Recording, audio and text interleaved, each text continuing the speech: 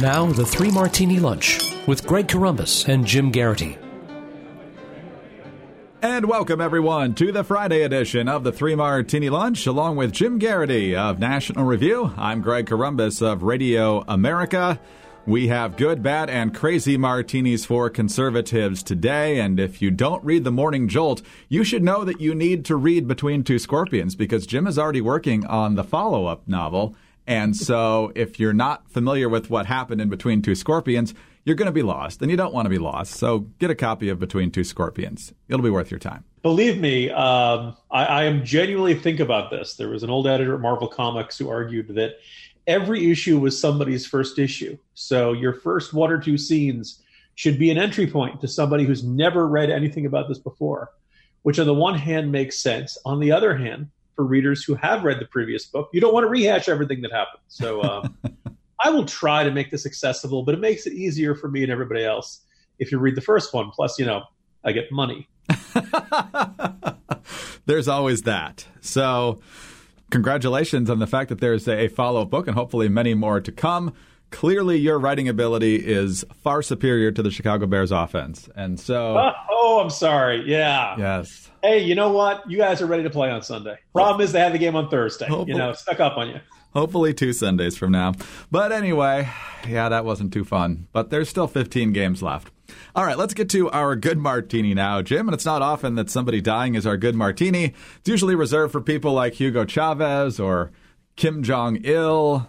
I think Gaddafi might have gotten it, even though the circumstances surrounding his death were less than stellar. But Robert Mugabe is dead. Robert Mugabe, the longtime dictator in Zimbabwe.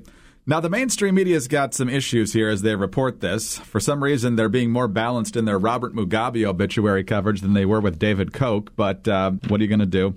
They'll say that things like Robert Mugabe was praised for broadening access to health and education for the black majority, but later years were marked by violent repression of his political opponents and Zimbabwe's economic ruin.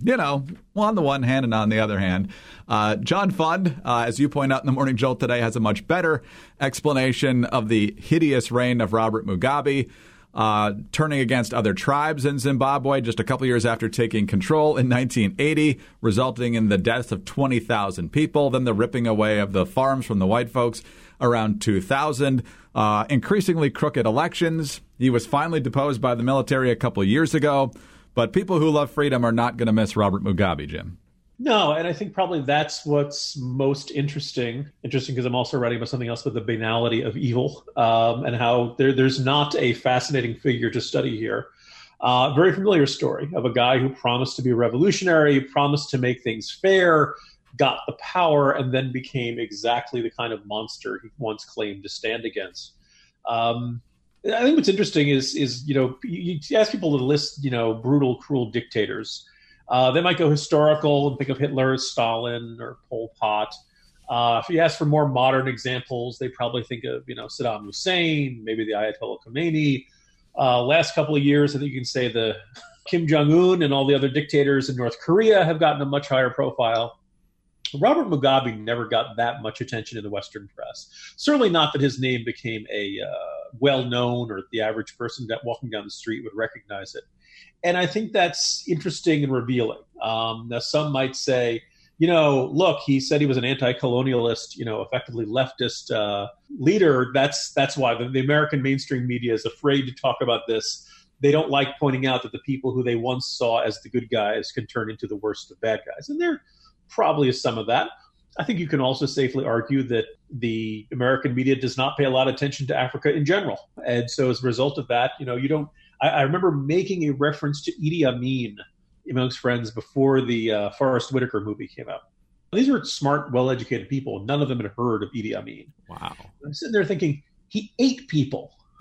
Right? You'd think cannibalism would, as a world leader, would make you stand out a little bit. You think that's, here's something on the back of his baseball card you don't see every day. But they hadn't, and that just kind of indicates, some of the worst monsters in the world never really get the spotlight, and you don't hear nearly as much about why they're bad as much as, say, the Koch brothers. And so I think it's probably worth re-examining that. I also spotlight the work of Jay Nordlinger, Mugabe actually got deposed from power by one of his interior ministers and military generals who were afraid that his wife was going to take over when he died. They're in charge. They've been in charge since about 2017, and no, things really aren't that much better. Human rights activist who spoke to Jay Nordlinger said, look, the driver has changed, but the bus is the same, and it's still going in the same direction. So, look, this is Zimbabwe. It is not the most important or strategic geopolitical corner of the world. It's not near Europe. It's not near the United States. It's not near the economic centers of Asia. In a lot of people's eyes, it's not something that they need to pay attention to. And it's somewhat understandable. The result of that is some of the world's greatest monsters operate with impunity. And in a world that can, every other day they're denouncing Israel at the UN and finding, some other folks that, this is a terrible, great outrage, never really got all that motivated to confront Mugabe and what he was doing in Zimbabwe. And I think the world is a worse place for that, Greg. He's dead, so that's the good news. Why does the media have such a hard time putting this record into the simple perspective that it ought to be? I mean, yes, initially he was fighting against the Zimbabwe, or at that point, Rhodesian version of apartheid. But for the last 35 years of his rule, of 37 years, he was brutally repressive against blacks and whites and was absolutely corrupt to the core. So why do we have to have this supposed 50-50 split here on what his legacy is when it's pretty darn clear what it is? It's the difference between ideology and politics, which is that ideology, you and I, if people ask, Pence is fond of saying he's a Christian, a conservative, and a Republican in that order. Right? Your ideology gives you ideas. Conservatism doesn't tell you that everyone who says they're conservative is going to be a good person. People are human beings. They are capable of being flawed, and people are capable of having great contradictions within them. Richard Nixon comes to mind. A lot of people say, he opened the door to China and did some great things. He was a statesman. He could be the bad cop to a lot of presidents who could be good cop in his later years. But there's this little thing called Watergate, bombing of Cambodia. There's stuff in there to have, objections to Nixon. Almost every leader has at least some side of their record that we're not terribly proud of. You and I adore Ronald Reagan. It's kind of hard to dispute that in Iran-Contra, Congress had explicitly said, you're not allowed to do this. And the Reagan administration did it anyway. And the question of whether Reagan was aware of it, well, I'm afraid I can't recall.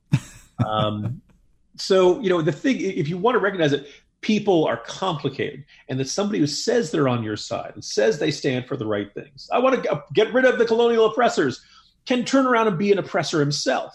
Well, acknowledging that realizes that not everybody who says they're opposing colonial oppressors is a good guy, or is going to turn out to be a good guy. Some people are just opportunists. I think if you wanted to summarize the entire complicated, messy, bloody history of communism in one sentence, you could say a bunch of people said they were going to make it fair when really they just wanted to be in charge of their own unfair system.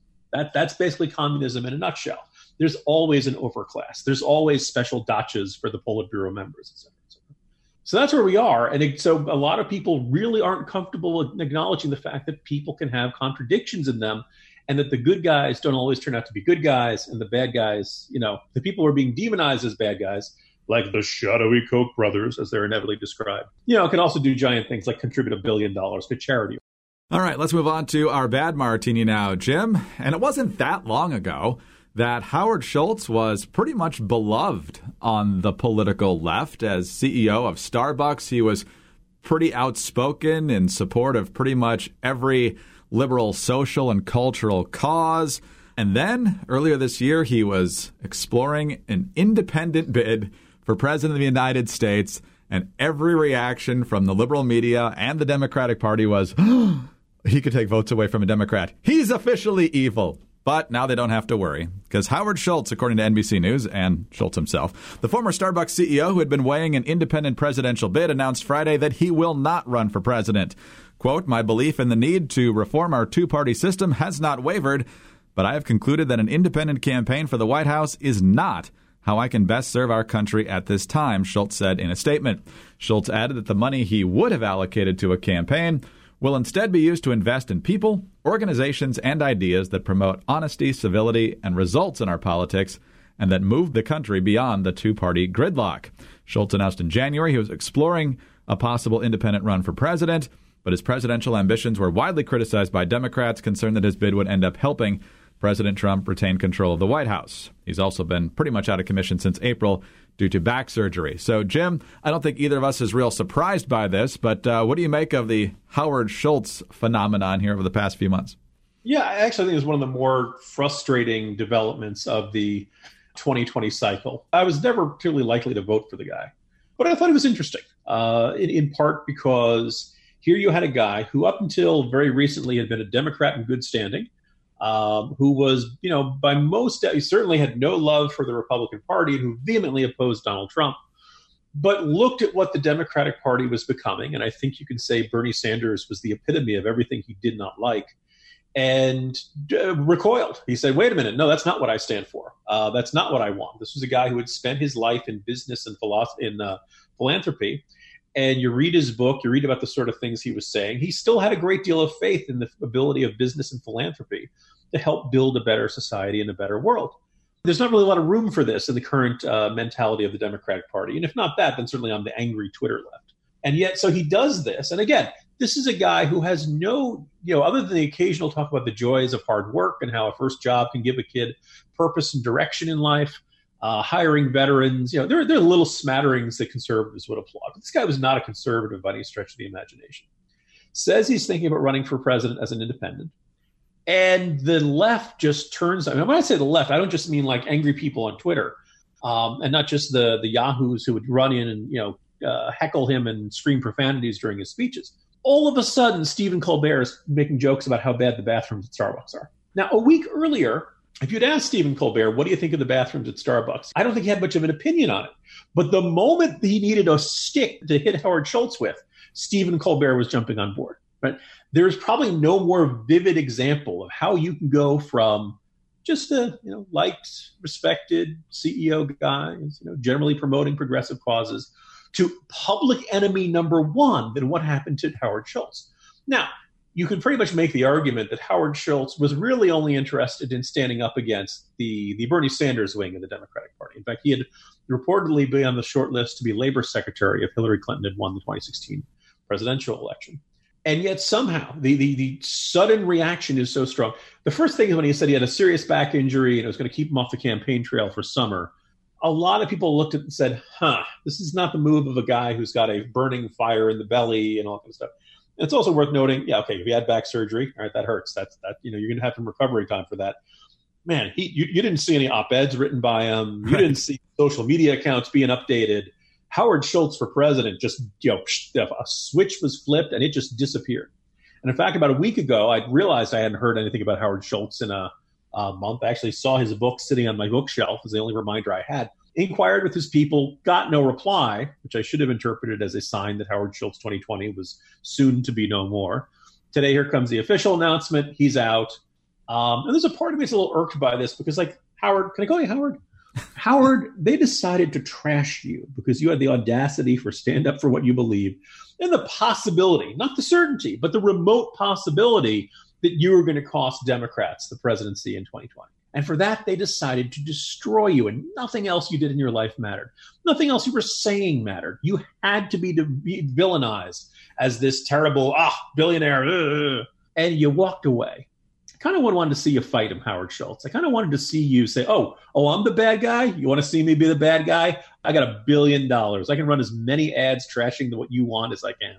My guess is in 6 months, everybody will forget all about this, and he'll go back to being the respected, liked, former CEO of Starbucks, and he'll, be on his panel discussions and give his speeches, and life will go back to normal for Howard Schultz. But I think the fact of how the Democratic Party responded to what effectively amounts to an internal criticism is very revealing for the rest of us. Absolutely fascinating just how badly and quickly he was trashed, because there was rumors that he would run as a Democrat initially, and then he talked about how he was obviously launching this exploratory effort as an independent. Until that moment, the idea of Howard Schultz for president wasn't that anathema to Democrats because he'd just be one of this field of 24 plus. But then when he wasn't one of the Democrats in the field, then he became the pariah. It's worth noting there's not a ton of political real estate standing between Howard Schultz and Tom Steyer. Tom Steyer is the left-wing billionaire who roughly once a year finds some new hobby he wants to, dump his fortune into. First, it was global warming and climate change, and then it was, we got to impeach the president. And now Tom Steyer is running for president. By the way, I don't know if Tom Steyer is one of the 24. He's not on the debate stage. He's not going anywhere. But the interesting, Steyer doesn't. I don't see anybody, denouncing Tom Steyer on the Democratic side. He's just mostly being ignored. So it's very revealing. Similar guys, similar attitudes, but one guy turned into the national laughingstock. And all because the remote possibility he could have cost Democrats the presidency. Yeah. Look, if you guys want to vent, go to Ralph Nader's yard or Jill Stein or something. But Jill Stein, what's she doing? Where'd she go? Well, her flimsy recount lawsuit, I guess, fizzled out there a while back. In the Bahamas. That's where she Yes. Well, hopefully not last week. Let's talk about our crazy martini. Hurricane Dorian's been around a long time. It did officially make landfall way out there by the Outer Banks, but I'm guessing it was relatively unpopulated. At least I hope it was at that point. President Trump, as we, I believe, mentioned on this podcast, decided not to go to Poland for the commemoration of the 80 years since the Nazis invaded Poland because he was going to stay home and he was going to monitor Hurricane Dorian because it was expected to slam right across Florida. That was the original projection as of last week. In fact, here's CNN from August 28th. This is Don Lemon and their weather guy. But there are many states that are under threat right now, Derek. At least 6, from the Carolinas right through Georgia coastline into Florida, certainly, and then also even into the Gulf of Mexico, Louisiana, Alabama, Mississippi. You need to be on the lookout. So that was August 28th. And so then the course changed. It took a hard right turn, so there was no direct landfall in Florida and ended up crawling up the East Coast. When President Trump was talking at FEMA on Sunday, he still talked about how Alabama was in the path of the storm. And by then, it no longer was. So then everybody's laughing at Trump, saying he doesn't know what's going on. He doesn't know where the storm's going. And so Trump, of course, can't take that lying down. So he goes back and finds all these charts, including yesterday, almost a week after the storm changed course, pointing out that there, yes, in fact, was a projection and a cone that had it going across Florida into the Gulf of Mexico and eventually up to the Gulf Coast and possibly affecting Alabama. And so he whips this chart out, this cone from the Hurricane Center, and has this chart from a week old, and he talks about it, and the cone doesn't actually hit Alabama, so he extended it with a Sharpie to hit the Alabama coast. We had actually, our original chart was that it was going to be hitting Florida directly. Maybe I could just see that, Kevin. It was going to be hitting directly, and that would have affected a lot of other states. But that was the original chart. So, Jim, the kindergarten-style pettiness on all sides of this stupid controversy is just maddening because by the time Sunday rolled around, the projected course had changed, and Trump got it wrong. He would have been right a couple days earlier, but he wasn't right anymore on Sunday, and he can't admit that. Meanwhile, the media is pretending the path of the storm was never headed across Florida and into the Gulf, and because everybody's interested in scoring points, nobody can admit the real facts here. The hurricane's still hitting people, right? Yeah. Mm-hmm. Right? I mean, it's not like we don't have other things to worry about. Apparently, President Trump called a Fox News correspondent into the Oval Office after watching a 3 p.m. hit yesterday and said to him, I was not wrong about Alabama and blah, blah, blah, blah, blah. I see that, Greg, and I think the president seems to have a little too much time on his hands. I'd like to think Commander-in-Chief would have other bigger things to worry about than this. And, Trump has this attitude of, I'm never going to admit a mistake. I'm never wrong.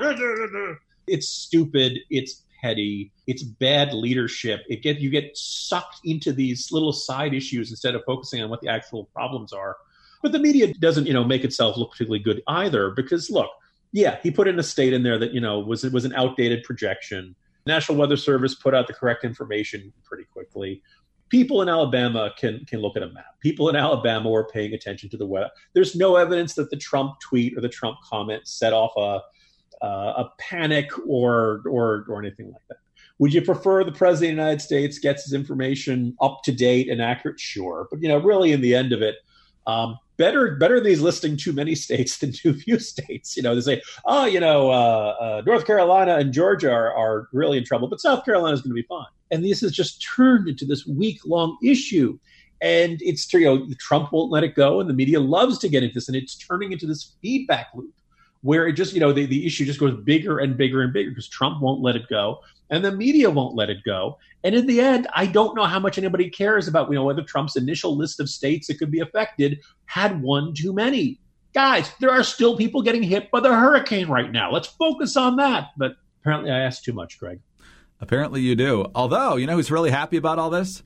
Sharpie, because apparently Sharpie sales have soared since this ridiculous controversy erupted the other day. Okay, wait a second, Greg. So you're telling me there are consumers out there who didn't feel a need for a Sharpie. They had, pens, pencils, crayons, others to Crayola. They're set. But all of a sudden there's a Sharpie controversy and people are watching the news and say, hey, you know what? I need a Sharpie. Is that really how people make these kind of consumer decisions? Really? Is that all it does? I heard there's a reference in the new Avengers movie where Tony Stark calls Rocket Raccoon, I thought you were a Build-A-Bear. Reference to those little, make your own teddy bear stores you often see at Chewy. Right. Apparently there was a boom at Build-A-Bear in like the couple of months after the movie came out. Consumer behavior is fascinating, Greg, because people are like, oh, that's a funny line. The raccoon does it. Hey, you know what? I'm going to take my kid to Build-A-Bear. There's no marketing tie-in. Build-A-Bear wasn't an official sponsor, the official teddy bear maker of the, they weren't making little rocket raccoon dolls, as far as I know. But people are like, oh, yeah, I remember that. Yeah, let's go do it. Maybe Sharpies will be the writing implement comparable to Chick-fil-A. So now that Trump is very much associated with the Sharpie, people who love Trump will have just a drawer full of Sharpies to be more like Trump. And then the people who hate Trump will throw away all their Sharpies. And anyone who has a Sharpie will officially be part of the problem. The other leading brand marker company is looking at this and saying, ooh, there's potential here. Don't buy those Trump-affiliated Sharpie markers. Buy your new climate change-friendly markers. Oh, this is why we can't have nice things. But, Jim, we do still have the weekend, so enjoy yours, and we'll talk again on Monday. The Jets win. I'm gloating all day, Greg. Jim Geraghty of National Review. I'm Greg Corombos of Radio America. Thanks for being with us today, and be sure to tune in again on Monday for the next 3 Martini Lunch. Have a good weekend, everyone.